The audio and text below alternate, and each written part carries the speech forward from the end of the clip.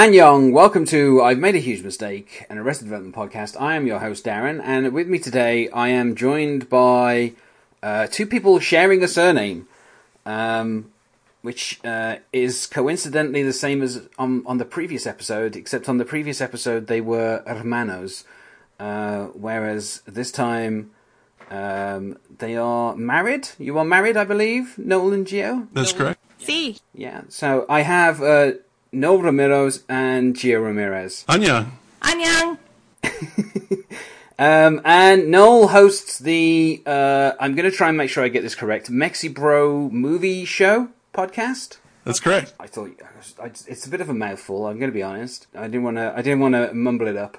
And today we are covering episode 8 of season 2, which is Queen for a Day.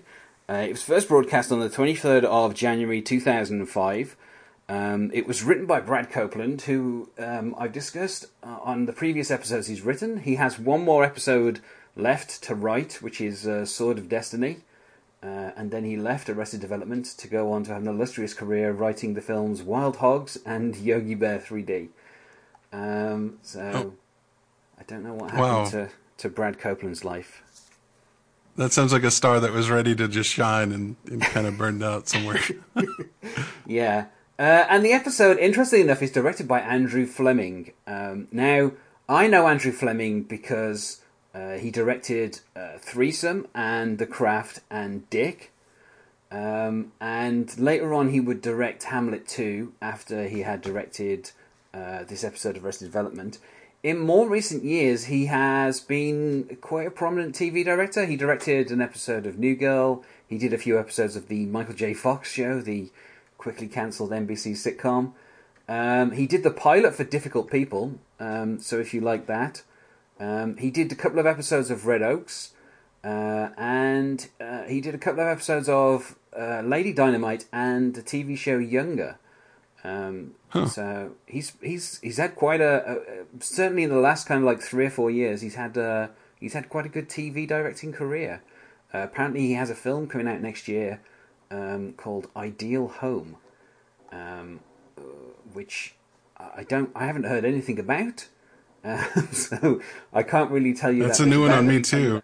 Yeah, it has Paul Rudd in, who obviously was in Hamlet 2, I think. Or am I confusing him with Steve Coogan? No, Steve Coogan is also in Ideal Home. That's why I'm confusing the two. So I have no idea what that film is about, but as it has Paul Rudd and Steve Coogan in, I think I'll probably end up seeing it. So I don't know if either of you were familiar with Andrew Fleming's catalogue. Just the Hamlet 2 is hilarious. I always tease my family about buying them the muumuus, daishiki things that he wears flowing loosely when he's in class. I think I saw the witchcraft movie. Which one is that? The Craft. The Craft, yes. Yeah. I think it inspired many a girl in my high school to go like crazy with the eyeliner and stuff. So it's not very usual that Arrested Development gets established directors in. They have had a few directors like the Russo brothers and Paul Feig who later on would go on to do bigger things. But it's rare that they actually have someone come in who kind of has their own career. So I think it's kind of interesting to see what Andrew Fleming does with this particular episode. I think the main kind of story that comes up in this episode is the stock being unfrozen, and all the kind of the mishaps that kind of come from that particular event. But before we get into the episode, I just wanted to ask both of you, when did you first watch Arrested Development? Did you watch it when it was on Fox? Did you catch it on DVD later on? Did you end up watching it on Netflix? So I don't know who wants to start first. I'll say Gio start first. Let's go alphabetically. Well, I definitely started a little late in the game via DVD and then caught up very quickly because of how hilarious the show is. I just binge-watched before binge-watching was cool. Caught up enough to actually begin watching it on Fox, and so that was really nice and got my family into. My friends and I would have watch parties to just kind of sit around and watch Arrested D, have some 40s, and that's what we would do. So very, very fun times. Well, I actually watched. My co-host from my podcast actually was telling me about the show. We were working at the same time. He had told me about it probably for the first 2 seasons, and I was laughing at the jokes and stuff, but it didn't seem like it would be a show that would resonate for me. And then, like in the final season, I finally caught it, and I got like 3 episodes in, and this, I guess, was like before they had released everything to where you could go back and watch it. Hulu wasn't a thing, certainly. So I just kind of had to wait. And then I finally got to catch up because of the sporadic reruns. You know, if you don't really get to see the show in sequence, it can really mess with your head. So it wasn't until a few years later that I actually got to see the whole series and get to enjoy it for all it was worth. So. Okay, well, let's get into the episode then, because I feel like this is a really good episode. It's worth noting that we have 4 very big guest stars with Ed Begley Jr. and Jeff Garlin, Henry Winkler, and Liza Minnelli. So it's, you know, we've got a lot of kind of star power in this particular episode. But we start with the kind of George Michael maybe storyline. Which hasn't been as prominent since Anne has been around this season, but it kind of comes up here when George Michael comes across a box of love letters. One is titled "If You Weren't My Cousin," and I love the kind of illustration that he's drawn of maybe and kind of it's just really, really funny. And then this is where Michael comes in and you know, offers to give him a lift. And I love how Michael Cera kind of leans over the letters to kind of hide them. Although Michael has been so oblivious to everything that's been going on with George Michael and Maybe that I don't think he would even really notice, even if he did see the letters. So I think George Michael really didn't need to be that worried. But, you know, this is where we find out that George Michael is embarrassed to be seen in the stair car. And I love, as Michael is saying this, George Michael says, "It's not a car." It's not a car. It's not a car. I think if anybody's ever had I went to a different school than the one that it was for my district at home, and my dad. It wasn't necessarily a rich kid school, but it was definitely more affluent than what I was used to. My dad drove like this really early model vehicle. And I kind of got that same sense that he was, you know, accepting of what the scenario was for him, but at the same time, you're just kind of lamenting every day that you have to show up in this thing that is an eyesore in you know, probably to everybody else that you think. And it's probably more in your head than anything. But, you know, I could see that. You know, I could relate to that, actually. And this is also when they introduced the first kind of joke about the banner. Well, they're still mad about the homecoming banner. And then later there's the car dealership banner because of the stairs and how big and, you know, bulky this car or this vehicle is. Manages to rip down things like unexpectedly and inconveniently for everybody else. So it's kind of a double hit, you know, as far as how other people might see it as this monstrosity that he has to arrive in everywhere he goes. Yeah, and this will of course be the start of the stocks. You know, the stock has been unfrozen, and so Michael is looking to replace the stair car with a new car that he won't think that George Michael will be embarrassed about. And of course, once we get to the car dealership, Michael trying to find a car that won't embarrass George Michael leads him to end up kind of going through a number of different cars until he arrives at a slightly more extravagant car than he really should have. I got to make a point that salesman was the most un-car salesman that I've ever seen. He was amazing. I would have loved a salesman like that anytime I bought a car, but they are that was so uncharacteristic. I thought it was actually kind of cool. I thought it was kind of charming, you know? Yeah. And at the same time, we find out that Maybe, who in the previous episode had accidentally become a movie studio executive,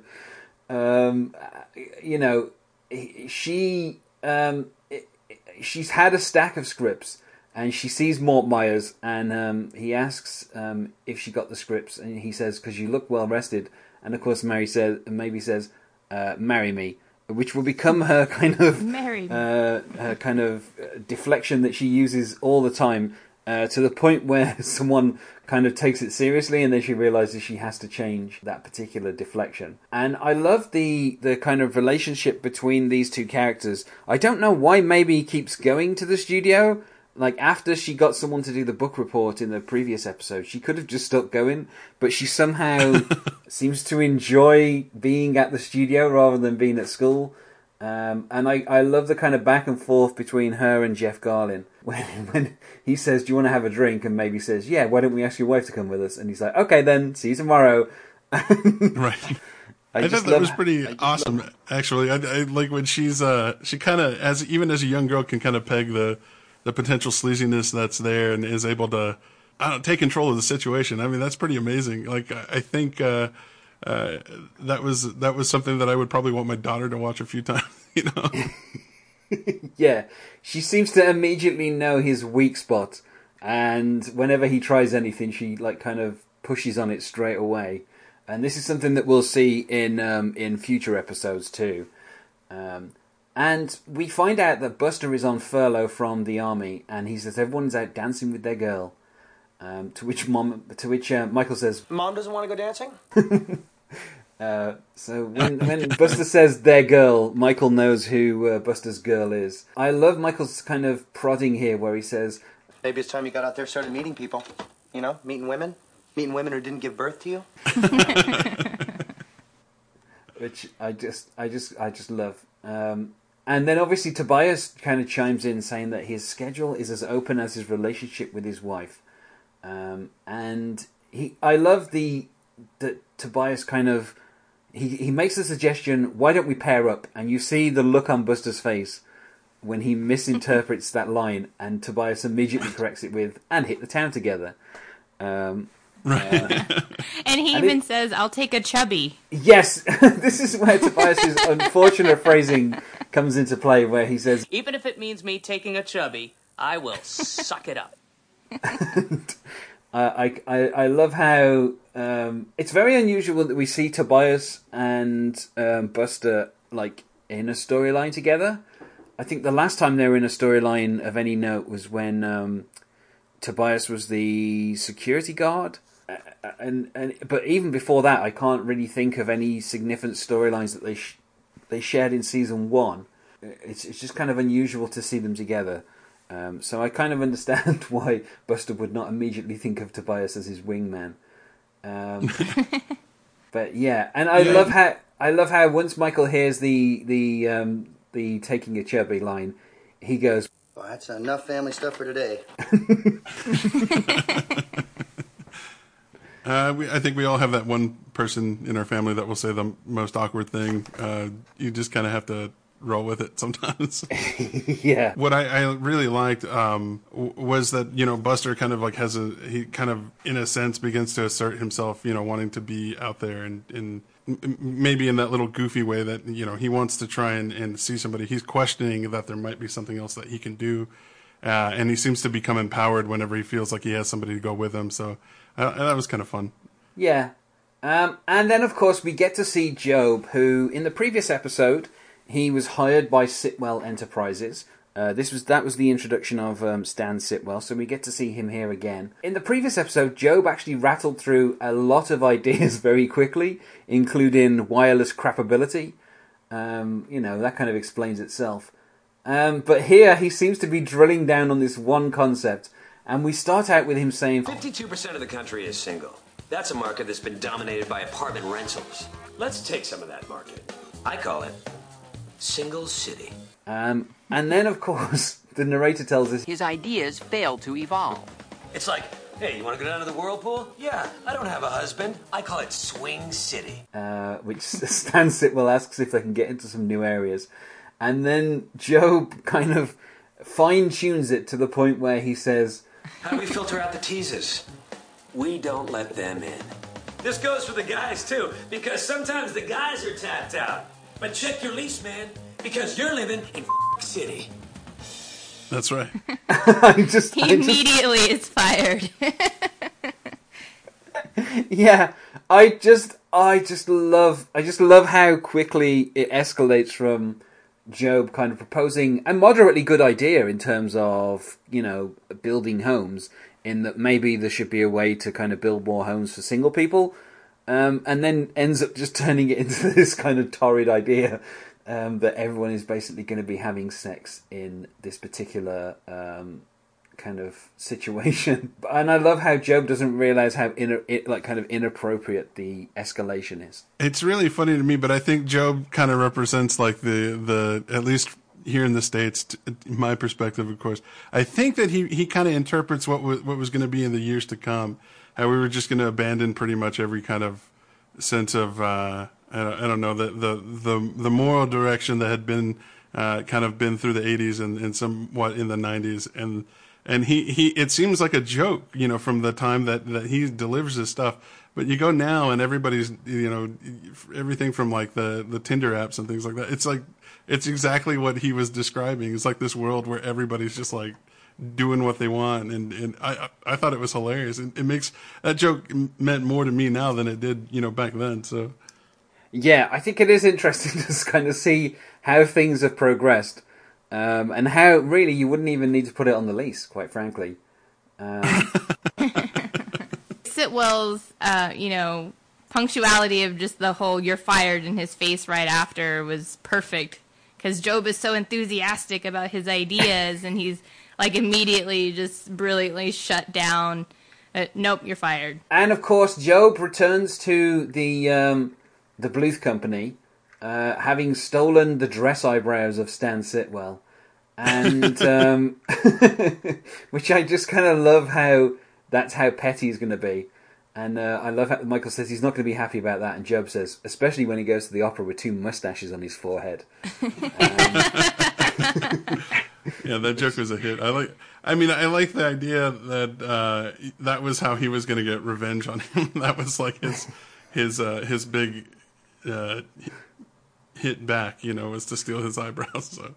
Yeah, and of course later on he wears his eyebrow. He wears the Sitwell eyebrows over his own eyebrows because they make him feel dressy, which is a great line. And then of course Job lists the things that he liked having when he was president, like an office, a title, a paycheck, and a company car. And this is where we find out that Job had company cars. And he says that the Camaro was okay, to which Michael says, I thought you won that on Card Sharks. And we get a little bit of dramatic music as Job kind of leans in and says, Michael, I was never on Card Sharks.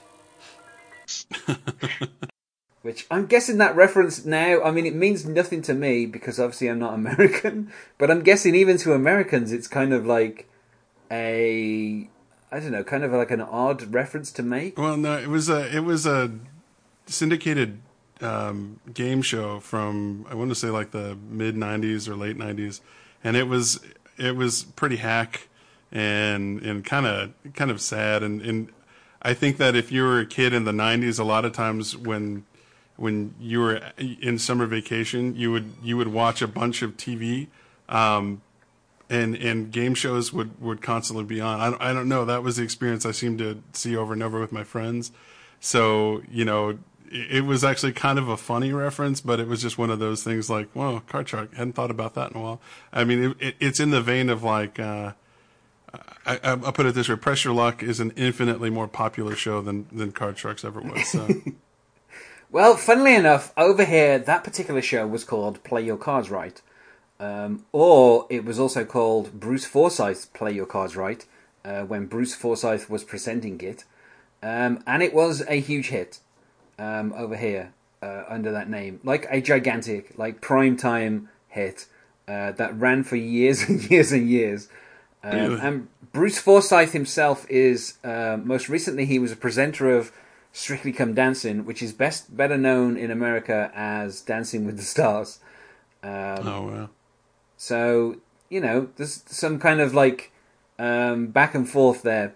He also presented this is Bruce Forsyth, presenting quite a few shows, including the version of the Generation game that was on over here. And he had a show called The Price is Right, which I believe is also on in America. The Price is Right? Yeah. Oh, yes. So there's quite a few game show connections for that, but I just think it's a weird kind of reference that they just throw out there, especially as that's kind of like the excuse that Michael would believe, is that Job was on this kind of like daytime talk show kind of like game show thing. It just seems so kind of odd. And then obviously Michael confronts George Sr., and we get a great line about how in prison we had knife fights and we had movie night, and once both. Those men did not enjoy Soap Dish. I think you really have to know that world. Soap Dish now kind of it showed its age because of the whole, I guess like the whole the gender, the view on gender identity has changed quite a bit since the 90s, and so. I mean, that aside, I still enjoy that movie. I really do love that movie. I still can't figure out why they would, why would that would be the one to start a riot in prison, so.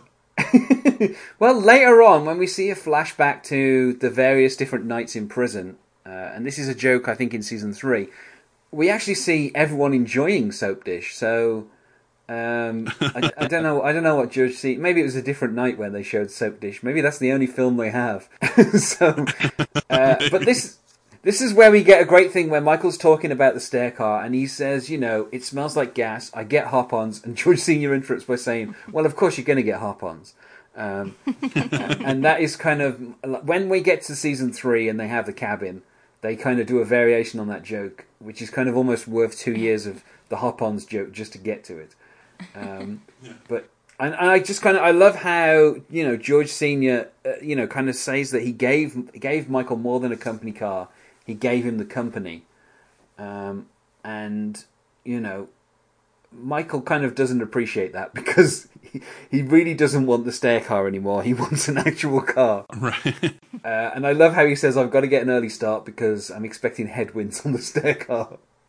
Which I just love. It's kind of like a weird. I love how much kind of business there is around the stair car and how they kind of the fact that everyone knows about the hop-ons.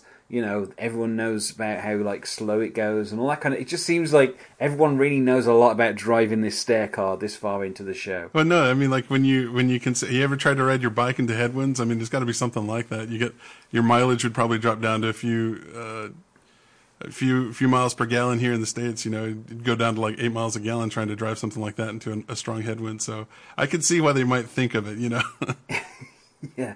And of course, George Senior wants a book, and he says, "Pop Pop gets a Grisham," and I love, I love these kind of like Pop Pop. It started off with him saying, "Pop Pop gets a treat," so I just kind of love how it's just become a thing that he likes to say, and then obviously we get to see Job, who hates his mother, and Starla loves her mother. And this is where we get a call back to the ongoing joke with Starla, where she's one of the 2 most important people in Starla's life, the other one being Quincy. And this is the first time where the narrator says, A spokesman for Mr. Jones denies they've ever met, although he could not explain the 6 signed gold records in Starla's apartment. which I love. And obviously Job is back at the Bluth Company to convince Michael to hire him back. And I love that he says, "I'm going to prove that I'm worthy of rehiring, even if it takes every ounce of determination that I've got." And then he basically goes to leave. Absolutely. He leaves right then and there after he says that, "What, you wanted me to stay?" It's like, it's just, it's Job. He's awesome. I mean, just, you can, he's good at those really empowering speeches. He's very good at the conviction in what he says. He's terrible at the follow through. Yeah. And then, of course, this is where Barry arrives to tell everyone that the stock is unfrozen and also that his lawsuit against the LA Kings is moving forward. And in a classic Arrested Development crosstalk, Michael asks, "How did that happen?" And Barry answers the question for the wrong part of that question, where he says, "Maybe I stood above the plexiglass and a puck hit me. It could happen." And of course, this will this will kind of, throughout the episode, they'll kind of add jokes to this weird little runner that they've got. But I just love everything that Henry Winkler does with this joke. Well, it's funny. That's a huge departure from, the Fonz, of course. But Henry Winkler is just amazing as this kind of bumbling guy, and you just didn't see that coming. And then on top of that, he carries a character similar into Parks and Rec, and it's just interesting to see that he had a lot more comedy chops than what I think he had. He was given in Happy Days and stuff. It's pretty cool. I like it any time that he makes an appearance on the show. I don't particularly think of Happy Days that much as being like an all-out comedy. Like, I think it was kind of like, yeah, I mean, I know it was half hour, and I know it was a sitcom with a laugh track, but I always thought it was kind of like a little corny, and I don't really ever think of the Fonz as being like a hilarious character. He had kind of like things that he did, like going to comb his hair and deciding not to, like hitting the jukebox. Like, he had things like that, but I don't ever really think of that character as being particularly funny. I mean, I always maybe thought that's he was just me. supposed to be like a cool cat, Like the cool cat. No, I Yeah. just thought that he had the slickness that was. Maybe I'm just too driven by laugh tracks. I don't know. I just kind of assumed that he was just kind of like a guy that would punch a joke really good and then they would move on to something else. So, but no, I mean, it was interesting to see that he was not so cool. He was actually he played very candidly dumb, like pretty easily and believable and funny. I really like it. Like I said, I enjoy any time he comes on the show. So, Well, here, of course, I love how lazy he is. And we actually get a line that I think is like an ADR line, because it's like on the back of Michael's head where Barry is like, yeah, what you said was perfect. Why do you want me to write it? And Michael's like, just send it out in your stationery and do it quickly. I have a car to buy. And I love how Michael kind of doesn't want anyone else in the family to kind of do what he's doing, which I think is kind of funny. That he basically acts kind of very Bluth-like in this particular episode. It's tied to like that he didn't get a car in the future or in the past, and so now he's trying to get his while he can, So is he the queen for the day?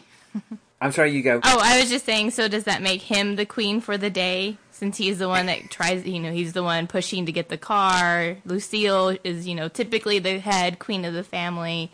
Now it's kind of Michael's turn to try to, Bluth himself, in so many words and get what he wants this time, since he's always kind of the one that gets screwed over or pushed over. That's just how I kind of saw it. I don't know. Yeah, I guess it could apply to Michael in this particular case. I mean, I guess that title applies to a number of different people as the episode goes on.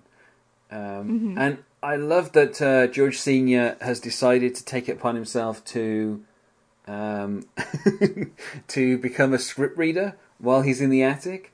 Maybe his laziness kind of works with George Sr. just being bored, basically. And I love that the title of the first script is Armageddon to Armageddon. Yeah, I love that because I almost wanted to see what that actual script was. The title was so good. It's kind of like on Calvin and Hobbes with the hamster Huey and the gooey kablooey.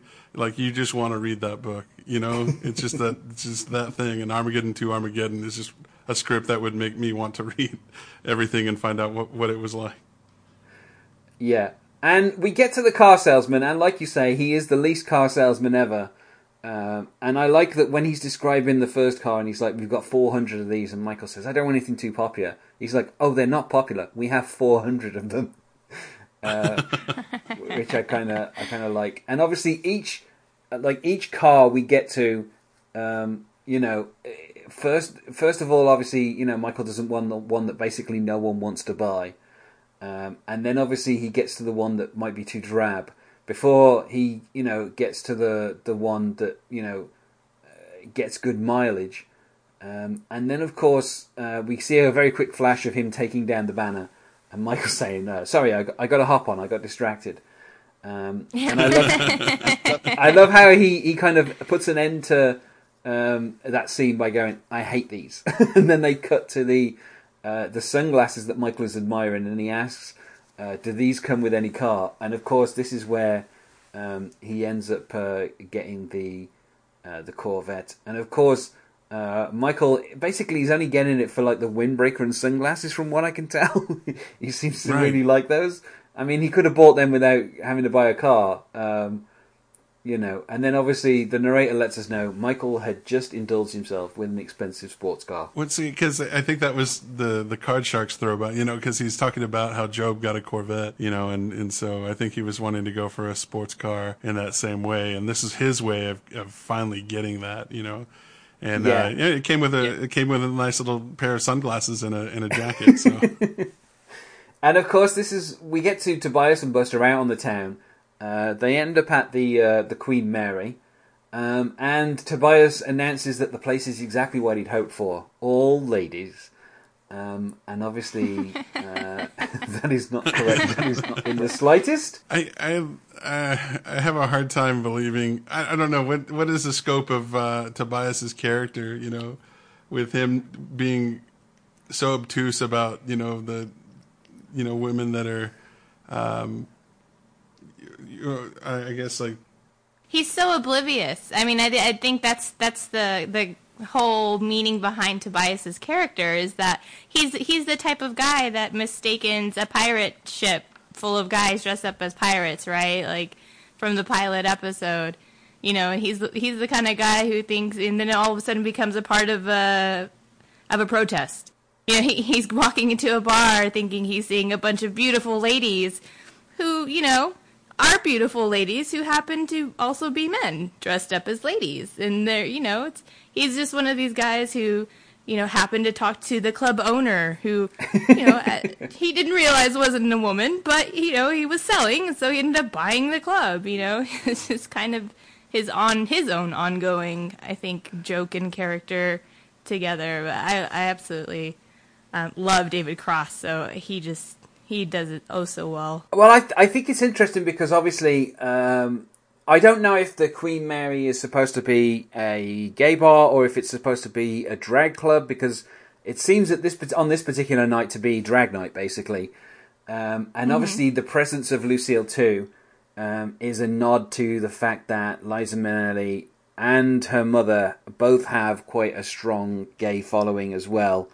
So I just kind of I guess it's kind of almost like if you went to a club and you saw a large group of ladies and you saw Liza Minnelli there, you might think to yourself, maybe I'm in a gay bar and it's drag night. I talk about being obtuse. While we were watching this episode, I nudged my wife and I was like, "What is she doing there?"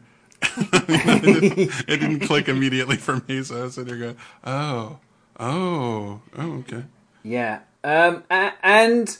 Here we find out that Lucille Estero has just returned away from a month-long stay at a facility that treats vertigo. And I love how she arrives, completely cured, and somebody kind of is stumbling into the clinic and she kind of tries to steady them, and they both kind of fall over. And I just kind of love the physical comedy. I was impressed by how well she did the somersault backwards. As an older woman, and she committed to doing that. That was pretty impressive. Very nimble. Yeah, for somebody who's like in their late 60s, 70s maybe, and I'm like nearing 40, and that would have been a challenge for me, so... Yeah, I think Liza Minnelli, one of the great things that she does in this show, particularly when it comes to all the vertigo stuff, is she really throws herself into the physical comedy, like throwing herself onto furniture and kind of against stuff and kind of slipping around, and she does it really well. And I think that's kind of what sells the whole vertigo thing as like something kind of more serious, is the fact that she does it really, like, even though it's very kind of comic, she always plays that particular affliction quite seriously. In the way that it affects her. So I think it's kind of her commitment to that really helps. But I love this conversation. And she always says, I'm okay, we're okay, yeah. As she's falling over. And I love this conversation here where Lucille tries to ask Buster a question but can't quite phrase it correctly. And so, of course, she starts out by saying, is there a girl in your life? And Buster says, well, I'd hardly call my mother a girl. But yes, she's very much still part of my life.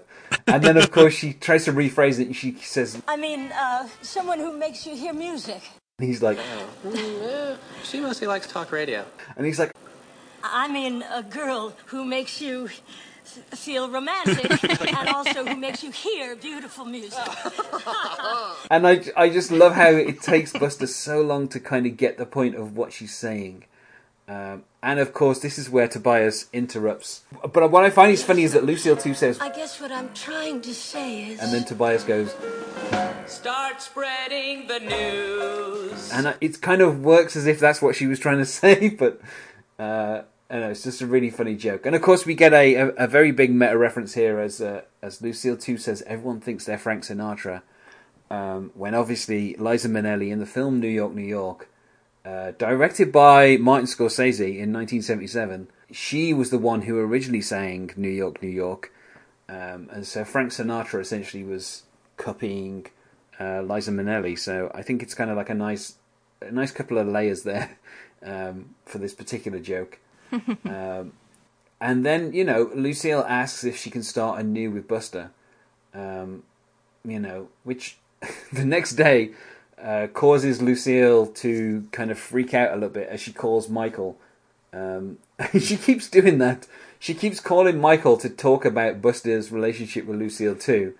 And she blames it on Michael, who insisted he get away from Mother, which I always find it's odd when Lucille 1 refers to herself kind of in the third person as Mother. Oh, and I love that they refer to Lucille 2 as Lucille 2. Like they're... Yeah, she is Lucille as well. Yes. And of course, Buster is out on the balcony because he saw a graham cracker out there. Now, I would actually call that a Graham cracker because I don't pronounce that word gram. I don't know why Americans do that. It's always confused me. That word is Graham. Anyway, and of course, this is where Michael says, "You baited the balcony," and Lucille says, Prove it. Prove it. Which on the cutscene, there's the later scene, I think, where they mention that she didn't actually even put a real graham cracker out there, that it was just cardboard. Yeah. And he's like, you didn't even use a graham cracker? And she's like, Prove it. Prove it, It's Yeah. It is quite funny. Yeah, that Buster is so easily fooled into going out onto the balcony. And of course, Buster only wants to meet someone who has his interests, and he doesn't know how to do that. And this is where Starla arrives with the papers for Michael. And she says, as she enters Buster's bedroom, I think is where this scene is, isn't it? And she says, "By the way, I love your mother." And Buster, of course, says, "Oh, I do too." And I kind of... And the thing is, as well, is I like how this is actually being kind of gradually set up, because Starla actually talked about her mother in the first couple of episodes that she was in. So they've been very careful in kind of gradually setting this up. And of course, Buster and Starla get together, and they will be together, for a few episodes until it kind of takes a really weird turn where Buster has to kind of escape from her. And I don't know how that happened, but I guess given that Starla likes to stalk Quincy Jones, I guess she kind of has a bit of a crazy streak in her. And this is where you find out that Lucille has had some kind of a construction crew in who were meant to be doing some work on Lucille Ostero's penthouse, and instead she basically expanded the bathroom, forcing Lucille 2's kitchen to be a lot smaller, which of course Lucille 2 thinks is because she's now steady. Yeah. She actually says... She thought it was like the vertigo that was giving the impression that it was a larger kitchen. She was like, wow, that vertigo really throws you off. Like, it's just... Yeah. Yeah. And of course we find out that Lucille paid for this with the unfrozen stock. And of course, Michael says that the letter said not to sell or we're going to lose control. And Lucille says, I stopped at unfrozen. Which of course we then find out in the next scene, after Michael gets back home, that everybody basically stopped reading after the word unfrozen. Yes. And at this particular point, Tobias has purchased the Queen Mary. As you say, he was dancing with the club's owner, and he really, really did look like a woman, is how Tobias phrases it. Everybody got quiet and stared, almost like, seriously, can you not see this? Come on. And then he kind of buttons it up, and then they can carry on the facade a little bit longer. Yeah, and I love that he says the only reason it's going under is because it's in a terrifying neighborhood. Yeah. Which, of course, it's really weird that, that would be the thing that kind of he thinks he can turn around, I guess, like by buying it. I don't understand his logic and why he thinks that by buying it he can kind of make it better. He's the eternal optimist. He's like, he just believes he's got that big-hearted dream, and so he walks in and it's going to be like a musical, like where you buy the thing and then you can turn it around and then it'll be this amazing success. It's just he just has that kind of like he's a character in a play that's about to end with a happy ending. That's just how he lives his life. It's really awesome. I think that's his greatest character trait and flaw at the same time. And I love how Lindsay piggybacks off of the terrifying neighborhood, talking about the country club that she wanted to get into, saying that, but it's in a great neighborhood. Yeah. And of course, there's a level of irony where Michael says that your careless, selfish spending sprees may have cost us a blue company, and this is where George Michael walks in saying, "I can't believe you got a Corvette." And then we find out from Barry that they're 2,000 shares short of being major stockholders. But of course, this seems like Barry is actually competent. But of course, he says that's what they said on Ask Jeeves. On Ask Jeeves, yeah. Which of course is a reference that is very 2004. Yes. Because I guess you could kind of ask Jeeves these days. I'm sure there's some part of the internet where that trademark is being used. But now I think it's just simply ask, isn't it? One time in the I want to say it's the mid 2000s, there was an episode of the Today Show where they actually had a guy pretending to be Jeeves who was hooked up to a mic and an earpiece, and people would ask him questions, and they would essentially Google it, and then he would give it out like the response live on the street. I'll have to see if I can find that video. It's pretty funny.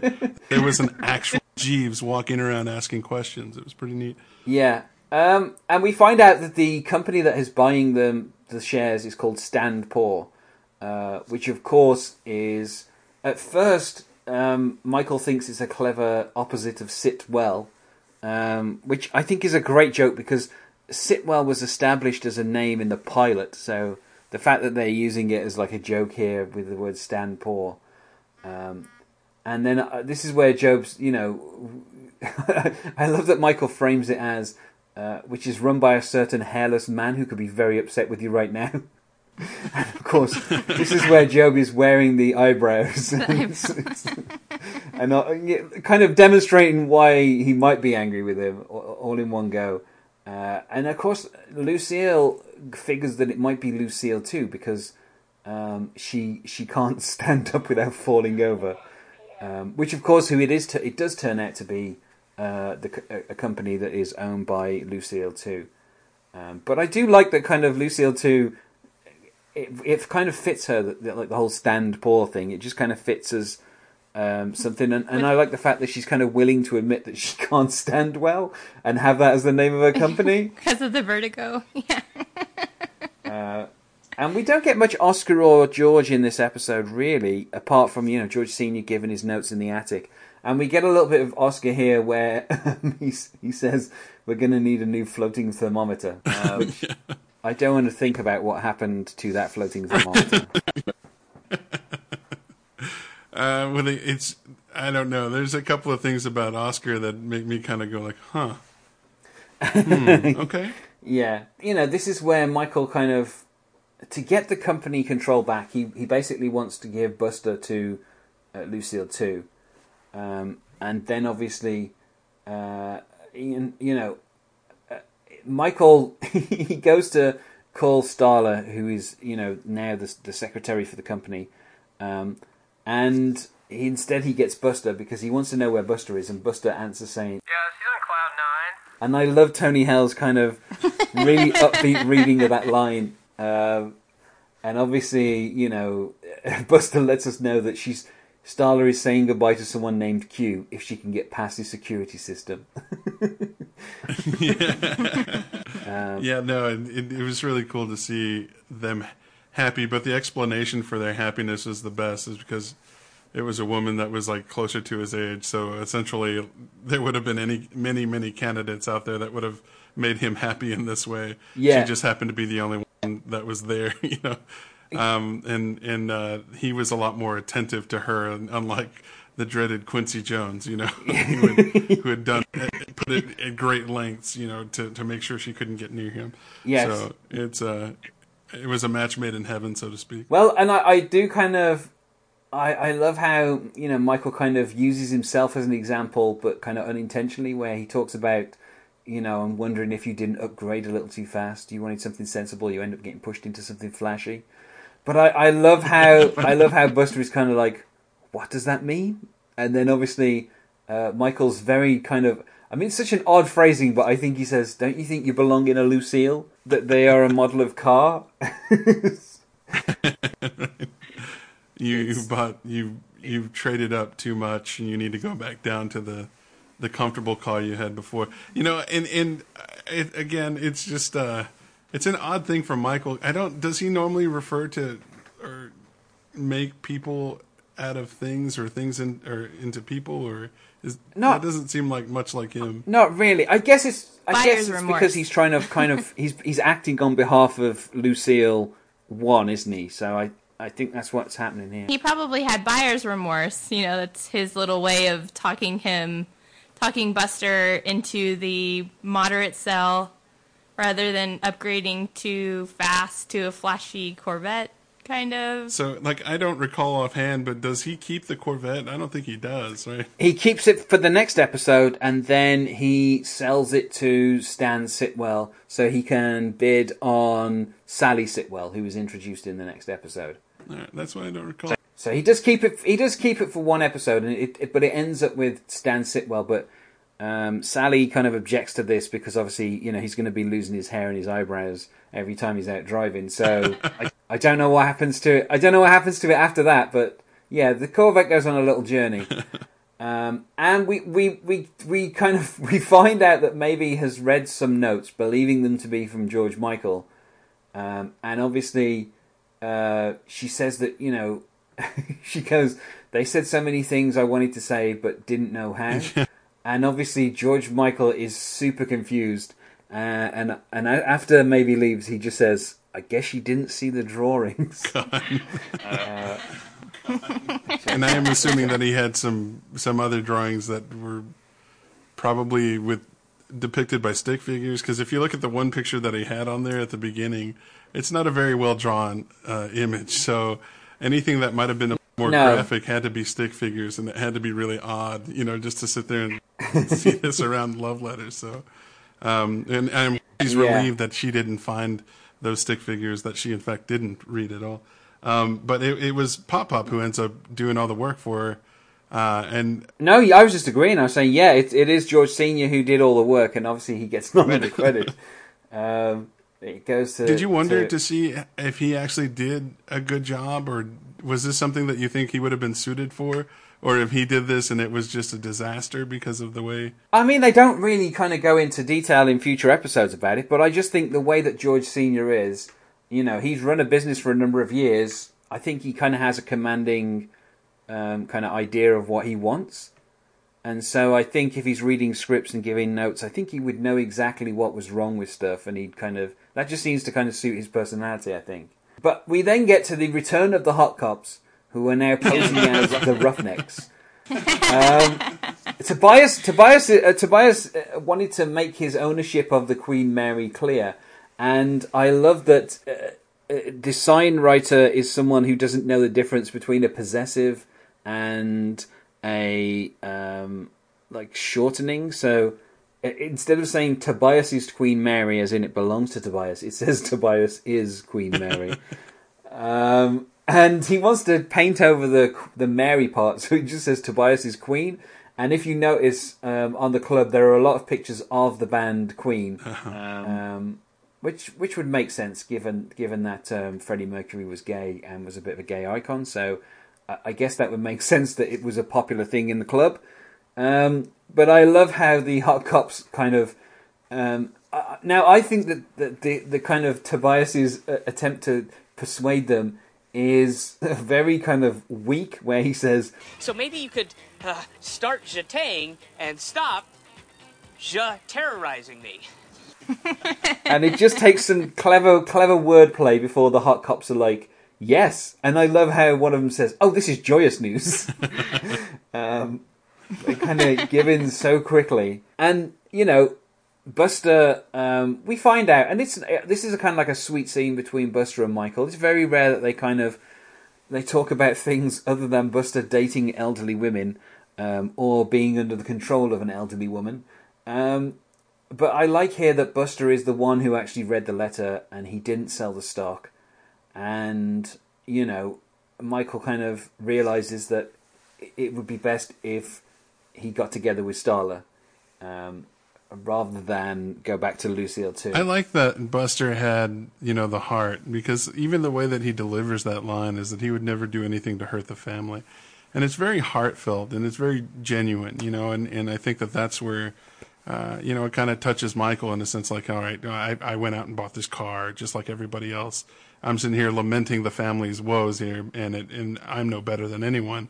And we have this one person that we're trying to manipulate, and he's just in this moment, such a beautiful person that it makes him reverse course. It makes him just go after Starla. It's okay. I'll take care of Lucille too. And I like that moment. It was a sense of like touchingness, you know, that was there. That not, I mean, you don't really see a lot of that in Arrested Development. So it was a cool break, you know. And then, of course, we find... I mean, I love as well how Buster, when he says, let Lucille 2 down easy, that right knee could go at any time. And I love how the narrator refers to at Tobias is Queen Mary. So he actually calls the club the name that is written on the sign incorrectly. And, you know, Tobias is impressed at how... I like how he says... you've really made some amazing strides in half an hour. kind of like not realizing. In an earlier episode, though, when they're talking and they ask George Michael Jr. If he had known that they were the Hot Cops or that something was up, and he's like, yeah, one of the Hot Cops was my choir teacher, and so, you know, they obviously have that big background for theater and stage, and I don't know why he can't see that. I mean, other than the comedy point. And, you know, Michael, he tries to persuade Lucille to give back the, you know, the shares, and, you know, she basically says, well, first of all, the ride in the Corvette undoes all of Dr. Sander Plum's work, basically. And, you know, Lucille 2 basically says that she likes the blues, and that's why she buys up the company stock to support it, and that she'll, you know, happily give him the stock back. But in between that... On one condition. Well, I mean, I'll get to the conditions in a second, but in between that, of course, Tobias decides to take his gang out onto the street. And of course he does a little rap where he says that he doesn't want to bust a cap in because here's what's happening, we're breaking out some old-fashioned tapping.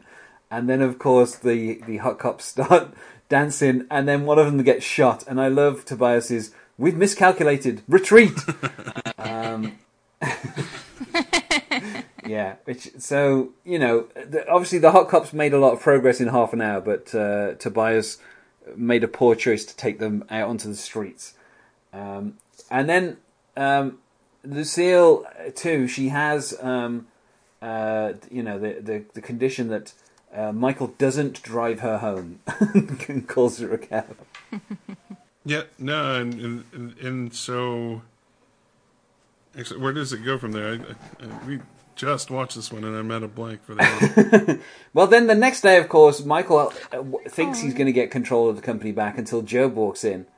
And we see that Job went over to Lucille 2's and he basically gives away the game that Lucille 2 has taken, has lost space to Lucille. And this is where Job, the narrator actually says... So Job... Lucille too. And it's unusual that the narrator gets bleeped, but he does there. And then Job says she's not going to give the shares back, and she's going to make me the new president, and I need the keys to the company car. And that's where the episode ends. I love the way that Job approaches Lucille 2's door, just like Buster did, and he goes, "Let's go for it." Right? Because that's the exact same way Buster went up to her finally, and he was like, "Okay, let's do it. Let's go for it." Yeah, and we get to the On the Next, and of course Lucille 2 reclaims back the space, where we see that the bathroom in Lucille's apartment is a lot smaller, and the Queen Mary changes hands. Barry, of course, as his King's settlement went on, he went through various different things of wearing a neck brace. At one point, he wears a eye patch, and he tells Michael, "I just winked at you," with the eye that's under the eye patch. So he, obviously his settlement against the Kings is successful, and he buys the Queen Mary, and he asks, it still has the dungeon area, right? And then, as you say, yes, Job turns up at Lucille 2's door, and he says, "Let's go for it." But the narrator says that Job gets needy, and this is something that will be a theme for the next few episodes, with Job's relationship and Lucille 2, which of course we will see the highlight of it being where.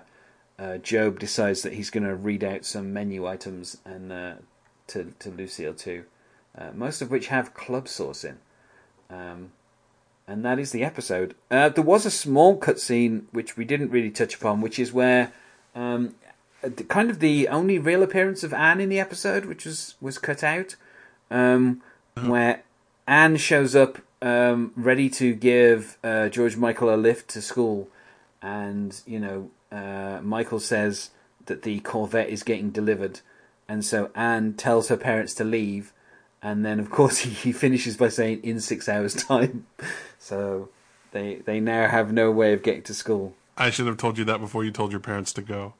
Yeah. And it's like an afterthought, he just totally hits the joke there. It's awesome. I don't know why I would have kept that one in, honestly. I like that, and plus it keeps in. I think the thing is, it works for having it cut out makes the joke where Michael is kind of going on about everyone else's selfishness, and then George Michael walking in and saying, "You got a Corvette," because he seems surprised at that point. Whereas if he'd have been told in the morning that they gained the Corvette, I don't think that would have really worked as a joke. I guess they kind of cut that in favour of keeping the joke where where he's kind of surprised that the Corvette's been delivered, rather than having him know. And then I don't think Michael's point would have really been as funny. So I guess that's why they cut it. But yeah, it's a shame that we lose Anne, because it's always fun to see Mae Whitman. And plus, at the end of that scene that was cut, he is like, "Okay, who's ready for a ride in the stair car?" Yeah. And of course, there is a reference where Michael says, when George Michael says he's getting a lift with the Veals, where he says, "You don't want to be penned in with the Veals," which I think is the only it's the only time that they really call out the fact that she's called Anne Veal, and the kind of the nature of what that would mean. So. I think it's interesting that they only go for that joke once, just like they only go for the George Michael being the same name as the singer joke like once in the entire show as well. Yeah. So, is there anything else that you think we need to cover in this episode? No. I think that was pretty interesting. Yeah, I think that was great. Awesome. Great stuff. Well, then I will say that on the next episode of I've Made a Huge Mistake. We're going to be talking about episode 9, which I believe is Burning Love, where indeed we see what happens to the Corvette. and we also get to meet Sally Sitwell. My guests for that will be Eric Harzer and Jeremy Frank, so I'm hoping you can join me for that. Otherwise, I think we will go to plugs. So, Noel, I know that you definitely have a podcast to plug. I do. It is the MexiBro Movie Show at the MexiBroMovieShow.com. And you can find it on iTunes or anywhere really where you can download podcasts. It's kind of a variation on a variety show with a slight Hispanic tone to it, but it's about growing up in West Texas and what it's like and what kind of things are here. We get a musical guest who comes in and performs, and we talk to somebody from West Texas who's been in the entertainment industry that typically is from West Texas. Occasionally we'll get somebody from another area, but people that have been in the music industry have worked with Grammy Award winning artists or somebody who has won Emmys in TV or something like that that's been from our area. And then we have a section with Hot Mexican Minute with Uncle Rob, and he actually will sit down with a movie. Recently, my wife has started joining in on that part where they watch a movie and then they kind of discuss it and give the Uncle Rob perspective. I think Gio is more in keeping him in line. But and then we do the Medica Look It at the very end where we talk about what we're looking forward to and that kind of thing. So it's a fun little podcast. We encourage everybody to take a listen if you got a spare hour and a half. So and Gio, you're just she's just been a wonderful addition to the whole thing. So great stuff. And what is the frequency on that? How often does that come out? We typically will put an episode out once a month because we have so many different people to coordinate with and getting them together. But we just had our 1 year episode this past month. So if you get a chance, take a listen. Well, thanks to both of you for joining me here. Thank you for having us. It was awesome. Thank you, Darren. And otherwise, goodbye. Goodbye, Darren. Bye.